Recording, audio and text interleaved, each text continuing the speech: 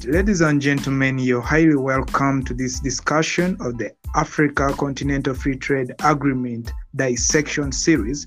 And this is the third episode that we're bringing along, putting to fact and putting to the matter that Africa, according to the previous discussions, was analyzed to be a potential ingredient in the market with over 1 billion population, and Africa having an overtime comparative advantage of its raw materials. Then Africa also having the capacity in terms of size, in terms of climate, to really produce and trade within itself. So ladies and gentlemen, you're welcome to this third part of dissecting the Africa Continental Free Trade Agreement, where we shall be sharing with our different panelists from Ghana, from South Sudan, from Tanzania, and then from Cameroon. So getting to the gist of this third episode that is going to build from the second part of the agreement, which is the protocol on trade in goods, and also we go tackle the eighth part, which is going to be the exceptions in the agreement. So in case you're following us, feel free to go and scroll through from page 17 to pages 28 of this agreement. That is where our entire discussion is going to be centered about. So ladies and gentlemen, today welcome me introduce you the panelists of this discussion, and beginning with in no special order, allow me begin with Angela, who is from Ghana. We shall have Mohammed, who is from Tanzania, and then Sarah. So ladies, to get the ball rolling, I'd like to task each of the panelists, beginning with Angela. Angela, in just 1 minute, please introduce yourself, tell us who you are, because you know yourself better than we do. Thank you. Okay, thank you very much, Arthur, for making this possible. And hello, good morning, good afternoon, good evening, wherever you are from across the world or across Africa. My name is Angela Okainate. I'm the Executive Director of Ladies Network for Economic Freedom, and I'm from Ghana. And I'm grateful to share this platform with you all. Thank you. Thanks very much, Angela. As said it earlier, let's go to Mohammed. Mohammed, please introduce yourself in the shortest time possible, and we continue. Thanks a lot for having this chance. My name is Mohammed Sedistima from Tanzania. I'm so happy to be among of the panelists of the session of today. The third session of knowing the free trade Africa. This is a great chance as for us, Africa, to know where about the agreement about the free trade Africa. Thank you so much, guys. And I would like to greet everyone around this world. Good evening, good afternoon, wherever you are. Thanks a lot, guys. Thanks very much, Mohammed. Let's have Sarah. Please, Sarah, say hi and introduce yourself to the audience, and we continue.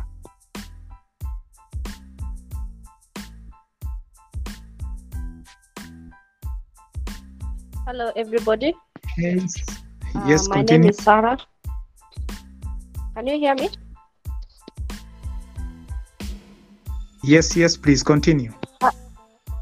Yes. Hi, everybody. I'm glad to be part of the panelists today. My name is Sarah Nibak Chat from South Sudan, and I'm a passionate volunteer with a women group called Women Empowerment Initiative. This is where I do activities with women who are youth, and I'm happy to be part of this forum today and be able to learn from others and even share my views about the free trade in Africa. So thank you for having me. All right, thanks very much, Sarah. Is Tegen already in the building?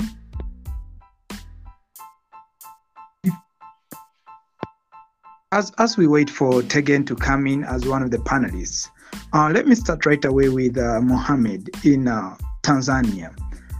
In the Africa Continental Free Trade Agreement, that's in the second part part that we're trying to dissect today, building it from the previous discussions. Last week, it was a talk on the establishment of this agreement, which was dissected well, and all the articles tried to view in. Today, we are getting from the second part, which talks on the protocol on trade in goods.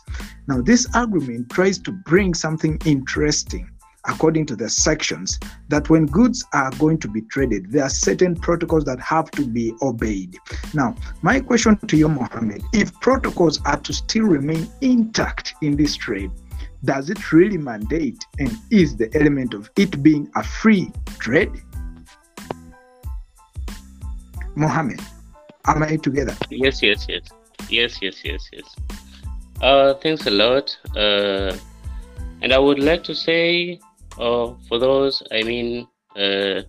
protocols, we must have the great protocols to establish this free trade in Africa, so as we can reach the goals. And as you have asked me concerning about the protocols, I hope if we can have great protocols in terms of maybe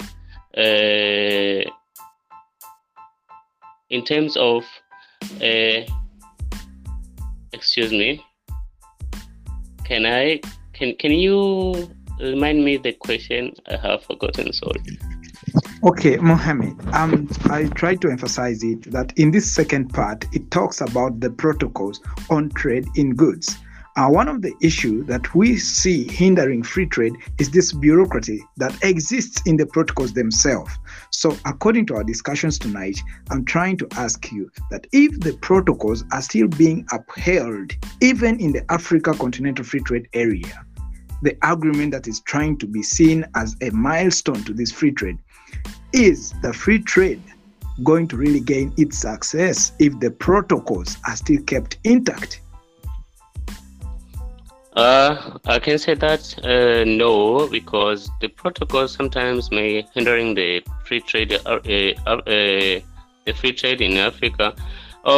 In all protocols which are hindering free trade in Africa, I can say that those our aims will never reach, because as we know, if you have good protocols and if you have amazing agreement as we have in Africa, we would maybe have amazing session as we have right now. So those protocols hindering free trade will never be successful, and our agreement will never be far as we think. So we should remove the protocols that hindering the trade in Africa. Okay, thanks very much. Yes, thanks very much. I'll get back to you actually to throw more light on that.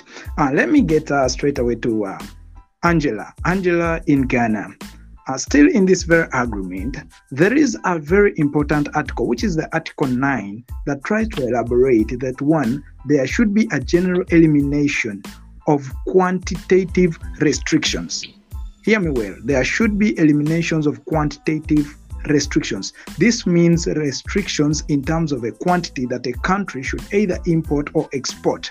Now, as a matter of fact, this draws us to a link of countries trying to protect their domestic entities. Do you think the free trade is a threat to the domestic industries of each country? Yeah, thank you, Arthur. So, with what you just said concerning Article 9 about the quantity, when we talk about free trade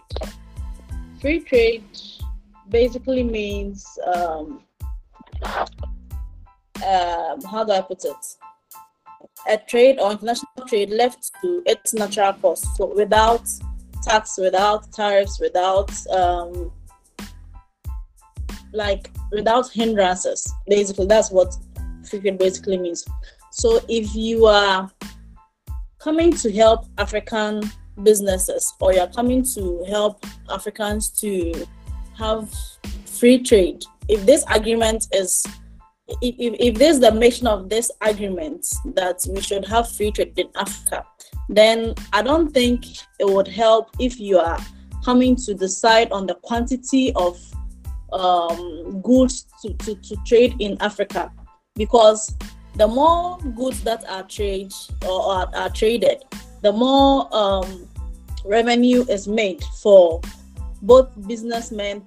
And when revenue is made, that is when businessmen and businesswomen can pay their taxes to grow the economy of individual governments. So if you are setting the rules of limited quantity of goods or services to be traded, then I don't think it will help to, it will help this agreement to succeed. Thank you. Wow, that's very beautiful. And this will lead me straight away to Tegen. I saw Tegen has reached in the building. So Tegen, first you're going to introduce yourself, but you'll go forth to this question that I'm fronting. It has been made clear by Angela that actually restrictions on quantities won't really matter that much. But still, in the very Africa Continental Free Trade Agreement, that is in the article, it's in the Article 19 that spotlights about the preferential safeguards. Under these safeguards, it gives mandate to a country for matters of protecting the domestic industries to really restrict some of the goods that get into their market. Do we really think this agreement will bring the light of the free trade if such articles are upheld? Tegen, please. Okay. Good evening, everybody. It's amazing to be on a platform with very bright and like-minded African young people with the aim of building or putting our voice and our energy to what's going to build a buoyant and successful continent. I'm Tegen Victor from Cameroon. I'm a telecommunications and information technology professional, the director and co-founder for Allied Africa. It's a youth-led organization back in Cameroon. Yes, as to your question, Chair, the Article 19 itself, it's a very, I could say, a controversial one with the topic conflict and inconsistency with regional agreements. And it says, if I would read it out for us, it says, in the event of any conflict and inconsistency between the agreement and any regional agreement, this agreement shall prevail to the extent of the specific inconsistency, except as otherwise provided in this agreement. Notwithstanding the provision of paragraph 1 of this article, state parties that are members of other regional economic communities, regional trading arrangements, and customs unions, which have attained among themselves higher levels of regional integration than under this agreement, shall maintain such higher levels of among themselves. This comes to tell us that in the event where a region sees an inconsistency or a controversy in trading with another region, the region's own previous agreements will hold better. That is in a way telling us we would rather keep, like, it ties to the last question that the previous speaker just gave. It is kind of telling you, yes, we agree to this, but we are still holding back on what we had agreed previously as per our region. It's not in a sense bringing a kind of superiority or I don't want to call it overarching power over previously established regional agreements, but in a sense it limits the power of this current African Free Trade Agreement, and in a way it still leaves the bureaucracy that is already existing to stay in place and to limit the capacity and the influence of this current agreement. So in a sense, I believe it needs some further attention. It needs some further rectification, if I may put it that way. Thank you. Wow, thanks very much, Tegen, of really spotlighting that one, it limits the power of this agreement that is being put into place. Now, this leads me to Sarah. It has been put clear by Tegen that yes, by some articles still remaining or being upheld, and gives gives a privilege for certain institutions or countries to hold on to previous agreements. A case in point is most of the articles keep referring to the World Trade Organization, that is the WTO.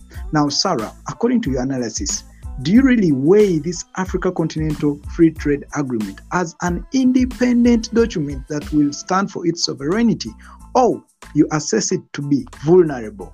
If so, please try to throw light on it, Sarah. Thank you so much to again for that.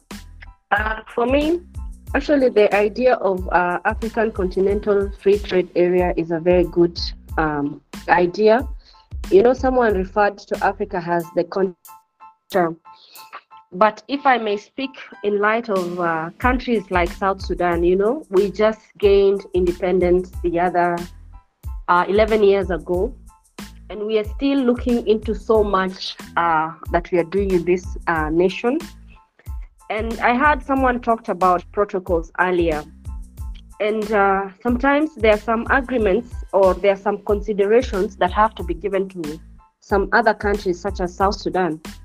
Like, we are just new, and we at currently right now the major thing that we export is oil.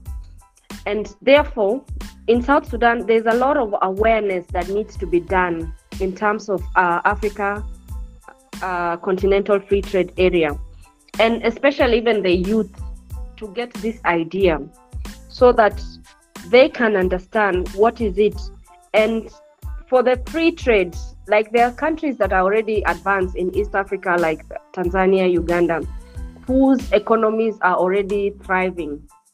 So how can a country like South Sudan be part of this and trade freely without conflicts that you're talking about here in Article 19? So for me, I feel like this document or these articles need to be really understood and see that, is it going to be beneficial to some countries? How is it going to benefit them? So I feel like still it's something that needs to be studied and adopted, because it's really important to have a free trade within the continent. So that's my view for now. Thank you. Unless there's any other question.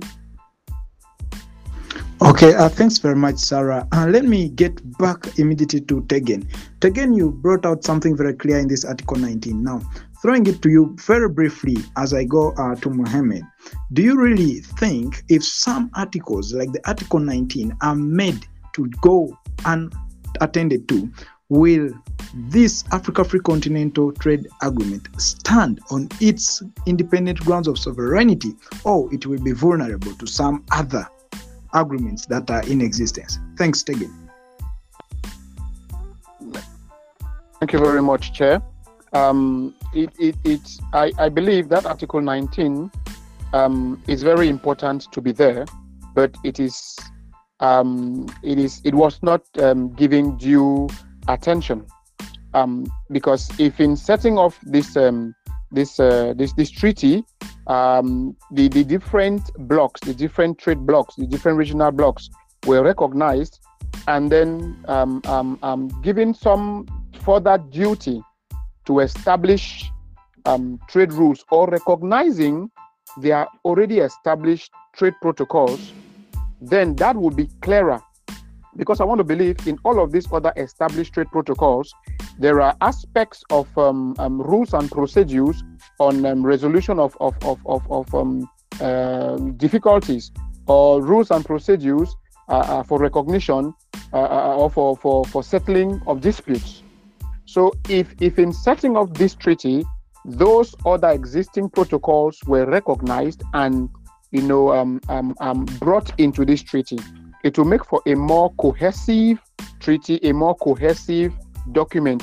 And in another way, it will empower the already existing protocols.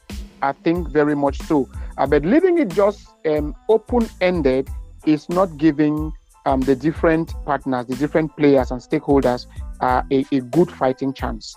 I understand much of it is also brought back into the the articles on rules and protocol on rules and procedures on settling of disputes. Yes, but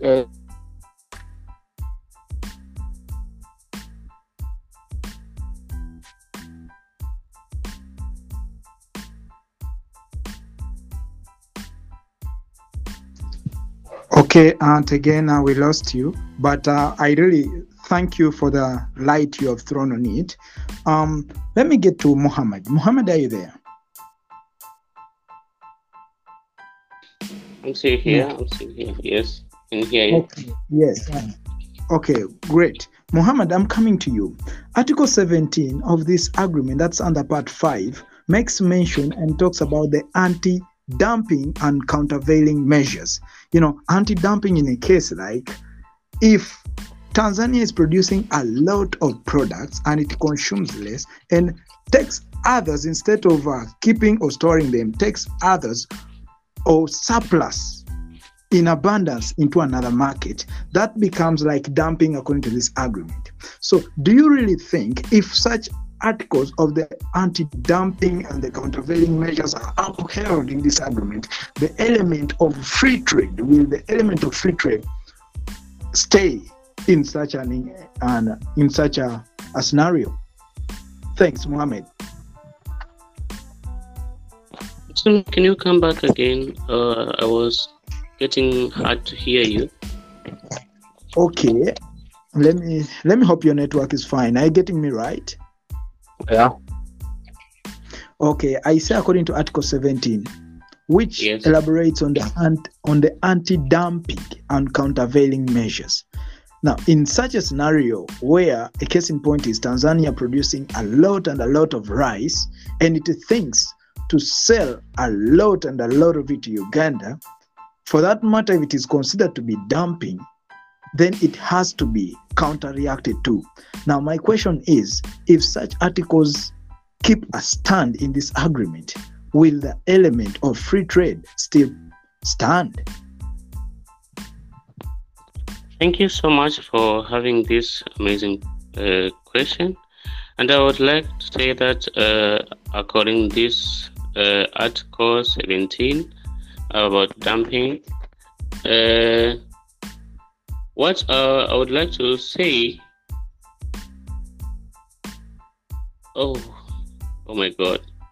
Okay, Funny. Muhammad, to get you straight, how does it become dumping in the free trade? What do you understand by dumping in free trade? Okay, dumping in free trade, I can say that when maybe Tanzania producing a lot of the rice, as you have said, and decided to sell in the nearest maybe country, maybe as Uganda or Kenya, that will be like a dumping, because we know that producing a lot of things, you must have a good trade. I mean, the connection of trade must be there. So when we are producing things a lot and we are just not having maybe the free trade in Africa, it could be miserable, because when you're having a lot of things, you must sell out of your country, and you must have a good relationship. So there are obstacles we may find in trading, in free trading, as maybe the issue of taxes would be maybe the obstacles, such as we want to sell a lot of things out of our country. Mohammed, Yes. are we together? Yes. Yeah, let me get you a simple explanation from the chat box that actually giving out surplus of commodity and services to other countries is what is being categorized as dumping. Now, as I asked you earlier, because Article 17 is trying to front the anti-dumping, that is trying to prevent this dumping. Now, my question is, if you're preventing a country from bringing its surplus into your market, or you're preventing a country from selling its surplus, does that still stand? And are the precepts of free trade still being respected in that case? No, I can say that no, because This dumping must be removed because, as we know, when we are just protecting ourselves in our country, maybe in case like maybe we don't want to sell a lot of goods out, so this can be removed. I can say that. So, am I clear? Okay. Okay. Thanks very much, Mohammed. Angela, as I come to you, striking it from the dumping angle, and coming to the Article 24, that's in Part 8 of this agreement, that talks about infant industries. And this article tries to consider that if a country has an infant industry trying to be brought up, therefore the country can pose a good reason of stopping some competitive products that could be a threat to that infant industry. Do you think that is the best way to protect an infant industry? All right, thank you, Arthur. So, before I move to my question with the dumping and anti-dumping issue, well, it won't be free trade if you are imposing so many rules on what should be done and what shouldn't be done. The purpose of market is to produce or sell what you have in excess. Like, that's basic economics. If you do not sell what you produce, or if you do not sell what you produce, the excess of what you produce, then you are not in market. And if you don't sell what you produce, if you don't have something, you can't sell it. Let's say you have one shoe that you are, for example, you have one shoe that you yourself you are using at home. Can you say you are going to sell that shoe? You can't sell that shoe. But if you have two or more shoes, because you'll be needing one for your own pair of feet, you can sell the other two or the other one shoes. That's the basic understanding of market. You can't sell what you don't have. So if you are trying to impose more rules on what can be done and what shouldn't be done, like it's no longer free. It's no longer free trade from the libertarian aspect. It's no longer free trade because you have to let nature take its course in the market. Now, on the issue of infant businesses, there is competition in the market. That is why that is what makes the market. You can't have one person enjoying monopoly over customers. If you can't compete in the market, definitely you are going to lose out. So, how do I put it? The agreement has so many rules or so many hindrances to take place, and if that is what the agreement is doing, then I don't think Africans need that, because if you want us to trade amongst ourselves freely, if you want me to come from Ghana to Uganda to come and sell my goods, no matter how small I am or big I am, I should be able to do that. If, for instance, if I'm a small cocoa farmer in Ghana and I'm bringing my goods to Nigeria or Togo or Benin, I should be able to do that without the fear of big cocoa exports or big cocoa marketers. I hope you understand what I'm saying. If you are if you're bringing so many rules and regulations as to how the market is supposed to go and how the market is supposed to go, then it's no longer free trade. Thank you. Wow, thanks very much, Angela. Now let me come to Tegen. Tegen, there is something important here about in Article 27, and that is still in Part 8 of this agreement, that has a beautiful say on the security exemptions. And in this whole part of the agreement, it gives a nation the justification, if at all it fronts security concern as its upholding factor, it can either stop some products or services getting into their market. Now, coming to Tegen, do you really think free trade is indeed a threat to national security? Thank you.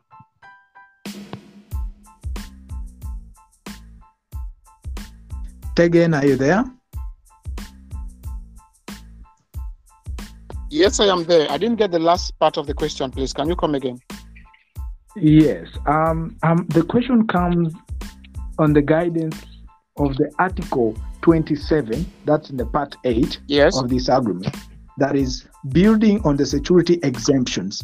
And in the whole detail of it, if you're read it well, it gives a country the privilege of justifying its stoppage on some goods and services as long as it considers security a key factor in this whole thing of trade. Now, my question goes, is really free trade a threat to national security for such an article to be given a higher stand? Thank you. Yeah, absolutely, Chair. Going through this whole treaty, it raises a lot of concern, because this Article 27 actually says nothing in this protocol shall be construed to require any party to furnish any information, the disclosure of which it considers contrary to its essential security interest, or prevent any state party from taking any action which it considers necessary for the protection of its essential security interest. A lot of things, it's a little, from a libertarian point of view, a lot of things have been left not touched, because it's as if we still want to recognize and still maintain the old and then still move in the new, which absolutely it doesn't really work. In the governance aspect, first of all, if you bring it now to trade and commerce, it's going to stifle a lot of trade. Take, for example, look at the EU. They have been trading for as long as the EU has been, and they've been going very well. Rather, they've been seeing situations where it's instead amplifying trade. It's instead amplifying trade between the nations, between their borders.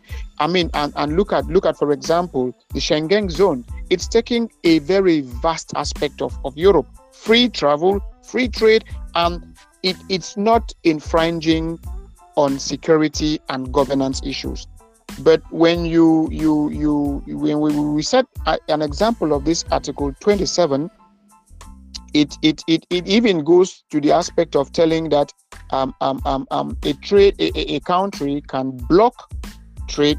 If you look at it from the bottom top aspect of a view of this Article 27, it means a country has a possibility of stopping its trade, of maybe preventing, cannot furnish information on some other things. When, of course, I think it will stifle the trade. From a libertarian point of view, it will stifle trade, and it's going to cause some kind of ruckus in relationships across borders. Thank you. Wow, thanks very much, Brother Tegen. Now, coming to Sarah. Sarah, you made some interesting submission by saying in South Sudan, your key product that you sell is crude oil. Now, here comes an agreement that frees up, that is claiming, actually, because we are dissecting the agreement and trying to view the lenses in this agreement to really see whether it really holds the water as it is branded to be. Now, you say that South Sudan does export crude oil. Now, here comes an agreement that says, okay, fine, the market is open. If there is a country that can even sell refined oil, it's okay. Now, Sarah, in terms of free market, South Sudan selling crude oil, and then a case in point is, per se, Nigeria has refined oil. Refined oil is ready for use. Crude oil is not ready for use at all. Now, if Nigeria can also mine its own oil, refine it, and sell it into the South Sudan market, do you see an essence or a need to protect Nigeria from selling crude oil just because South Sudan should sell its crude oil and Nigeria to only sell refined oil? Hello, Sarah. Hello, come again. I couldn't hear you at the last part. Yes, I was saying, you made mention that the comparative advantage of South Sudan is crude oil. Now, I made the situation that fine, in case Nigeria is both refining and is both mining crude oil and refining it. Now, according to this agreement that gives some aspects of protectionism, that says to protect this infant or this small core of a country like South Sudan doing more of selling crude oil, and to actually put some restrictions on a country like Nigeria that is doing both. I asked, does it really be of an advantage to South Sudan if a country maybe selling crude oil is stopped from doing so to give South Sudan an upper hand? Thank you so much, Mr. Chair. I think it will give an advantage, and at the same time, it will not give an advantage, because remember, someone said we're talking about free trade, whereby the goods, it's free movement to begin with. Free trade, if I feel like I want to sell my things in Nigeria, I should be able to sell my things in Nigeria. If Nigeria wants to sell their refined oil in South Sudan, then they should be able to sell in South Sudan. So we are trying to promote the advantage of free trade in Africa, which is allowed. But also, like, there are some disadvantages. For example, if we look at Kenya, let's say they produce a lot of sugar, and I want to go sell my sugar from South Sudan to Kenya. I think there should be some protocols or some restrictions to protect that market, so that if I don't have something in South Sudan and maybe Nigeria has it or Kenya has it, then they should be able to bring that commodity to South Sudan freely. So this is what I think should be possible. Okay, so meaning in the same way they should allow you sell your product freely. Okay, Tegan, I see your hand raised, and Angela, quickly in like two minutes, beginning with Tegan. Yes, give your thank you very much, Angela. Yes. Yeah, thank you very much, Chair. I want to come back to throw a little light on the last question, which Sarah answered, which you asked. I beg your pardon. Now, the essence of this agreement is to stimulate trade within the continent. It's a shame that we can import 90% of what we consume in Africa from outside, right down to toothpick, whereas we can produce that in Africa. So we want to stimulate trade. Now, I checked the example that you gave. If Nigeria is selling refined oil, and then South Sudan has crude oil, and would South Sudan, rather, I see an opportunity from an entrepreneurial point of view. Nigeria, if it goes short with crude oil and is known as a very wonderful exporter of refined oil, would make an agreement with South Sudan and import from Sudan, which is cheaper. I don't know if you get the point, and then refine and sell, probably because South Sudan doesn't have the capacity, the infrastructure, and whatsoever to refine the oil in South Sudan. That is an opportunity. But on an underlying aspect, we see some of all of these frameworks, a lot of them need to be revisited, because if it's an open market, it's an open market. What makes your goods to be bought beyond the other is if you have a value product. Your product proposes value which is better than the competitor. So it's to not tell the other nation, protect my sellers or protect my businesses, but also improve my value, which of course would gain the clientele. Thank you very much. Thanks very much, Tegan. So Angela, maybe you have your last say, and then we open out to the audience to give a brief say as we are going to close. Sure, thank you. So listening to my other colleague, Sarah speaking, I kind of get a notion that probably I was maybe referring to no rules, because I was very strict on the rules aspects of the free trade. So free trade doesn't mean like no rules or no protocols. Do you understand? But the rules and the regulations about the free trade market or the free trade agreement should be very clear and concise and very understandable for the basic or the smallest person to understand. Do you understand? Now, if you have so many regulations about how to do things or what to do at a certain moment, a certain point in time, and whatnot, is going to crumple people or make people shut down. But there should be protocols or there should be rules governing the free trade or the agreements that we are supposed to sign as countries. Because if you look at what the Europeans are doing that we want to copy or we want to do in Africa, they have rules. When how do I put it? When the COVID broke out, there were drugs or there were things that you couldn't import from Canada to America. And even so, there are things after the COVID or before the COVID. There are things you can't import from Canada to America. Likewise, from America to Canada. So we have to get rules governing us. Like if we as humans, we don't have rules. Or excuse my language, we feel like animals. So definitely we should have rules. But the moment the rules are becoming too much, it's no longer going to be free trade. I hope you get my point, Arthur. Okay. Thanks very much, Sarah. Thanks so much, actually, the panelists for the important discussion and some very good key printouts from this talk. Has been, Africa importing over 90% of their products, actually. It's actually so dissatisfying, and that's why we think we need such an agreement. A case in point is you can go to Birmingham Palace and you get gold, and yet gold is mined in Africa.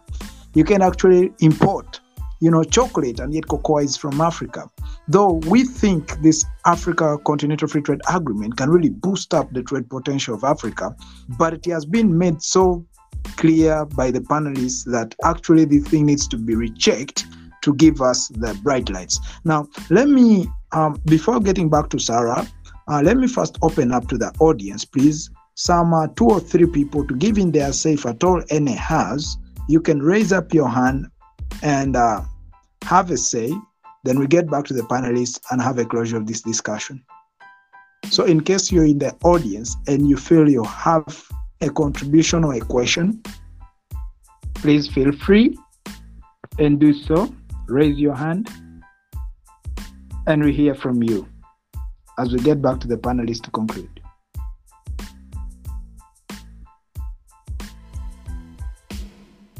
Oh, it looks like there's no audience there. Okay, Sarah, I saw you had raised your hand. I will start with you. Briefly, say what you want to say. Give your take home or your advice for the Africans in terms of the trade potential and the trade market. And then you actually wish us a good night as we go to the other panelists. Thank you, Sarah. All right. Thank you once again, Mr. Chair. I just want to emphasize again, like earlier I said, they say Africa is the continent of future. And as a continent of future, coming up with this free trade area.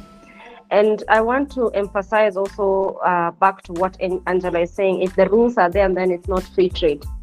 There must be governing rules, such as the custom rules, laws that are governing this free trade area. Like, for example, I cannot just move, yes, it's free trade area, and I'm moving with my things to Uganda. Of course, there must be laws that I have to abide with at the custom or with that area that I'm taking my things. And these rules include the security. I think we read at Article 17 earlier, or is it Article 27, that talks about the security. There are some things, as much as it's free trade, there are some rules that we must abide with just to ensure security, just to ensure that things are flowing well, even at borders. And the things that we are even importing or exporting to other countries. This is what I just wanted to share light on. Otherwise, thank you so much.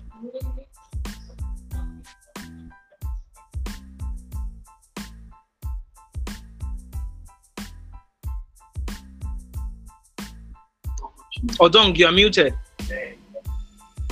Oh, sorry. Yeah, Mohammed, I see your hand is raised. Please have your final say because you had gone off. But have your final say, give your advice for Africa in terms of this trade potential agreement that is before us. and then we continue with the other panelists. Thanks, Mohammed. If you're there, please unmute and have a say.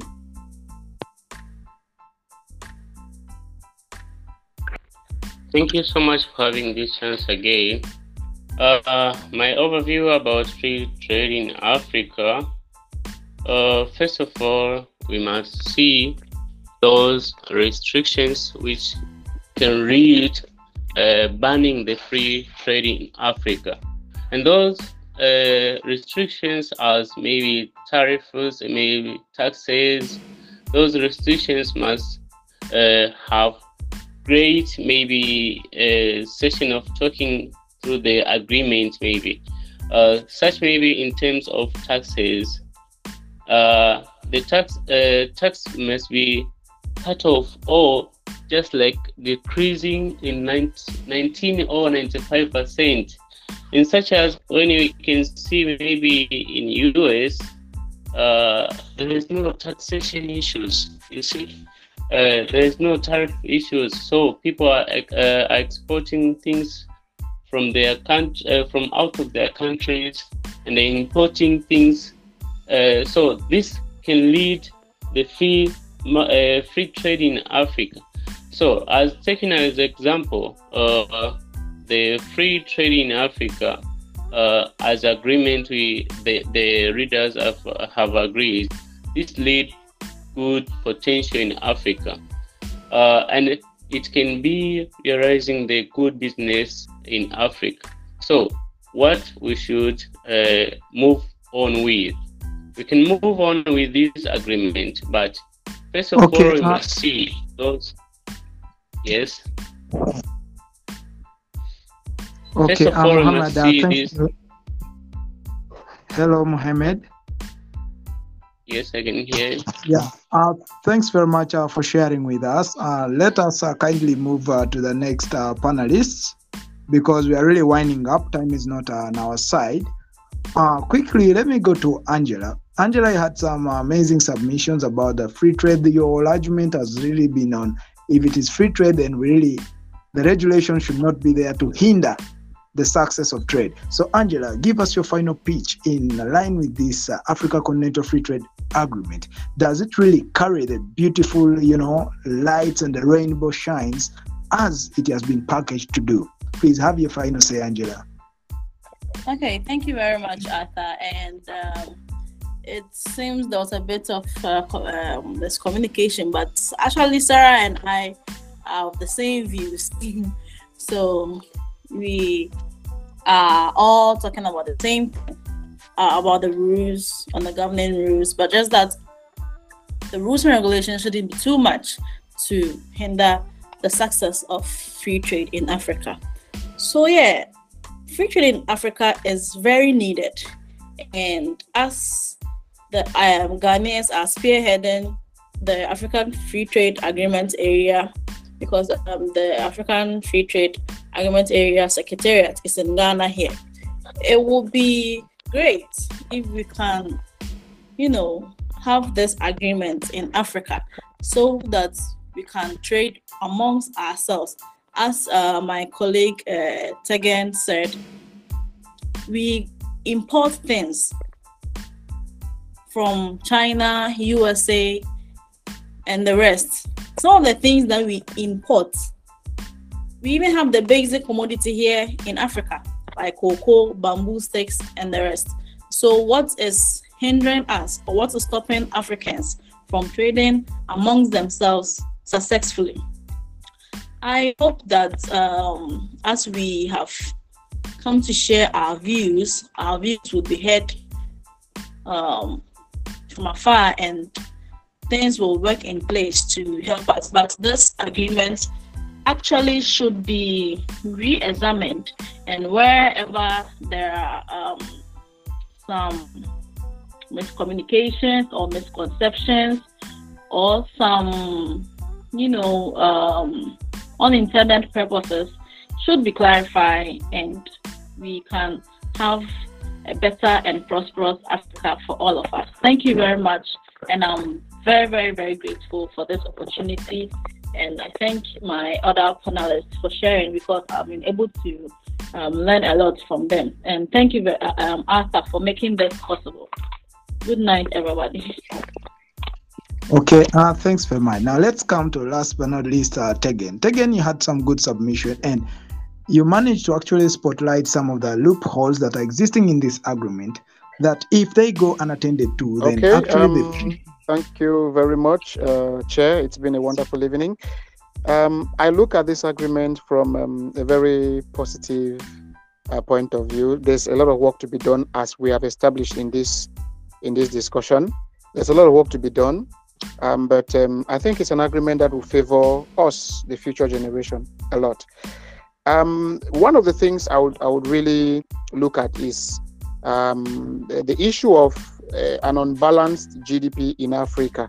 I would realize that just Nigeria, Egypt, and South Africa alone, they contribute to about 50% of GDP in Africa, while about the 6 sovereign island nations around Africa contribute just 1%. Why is this happening?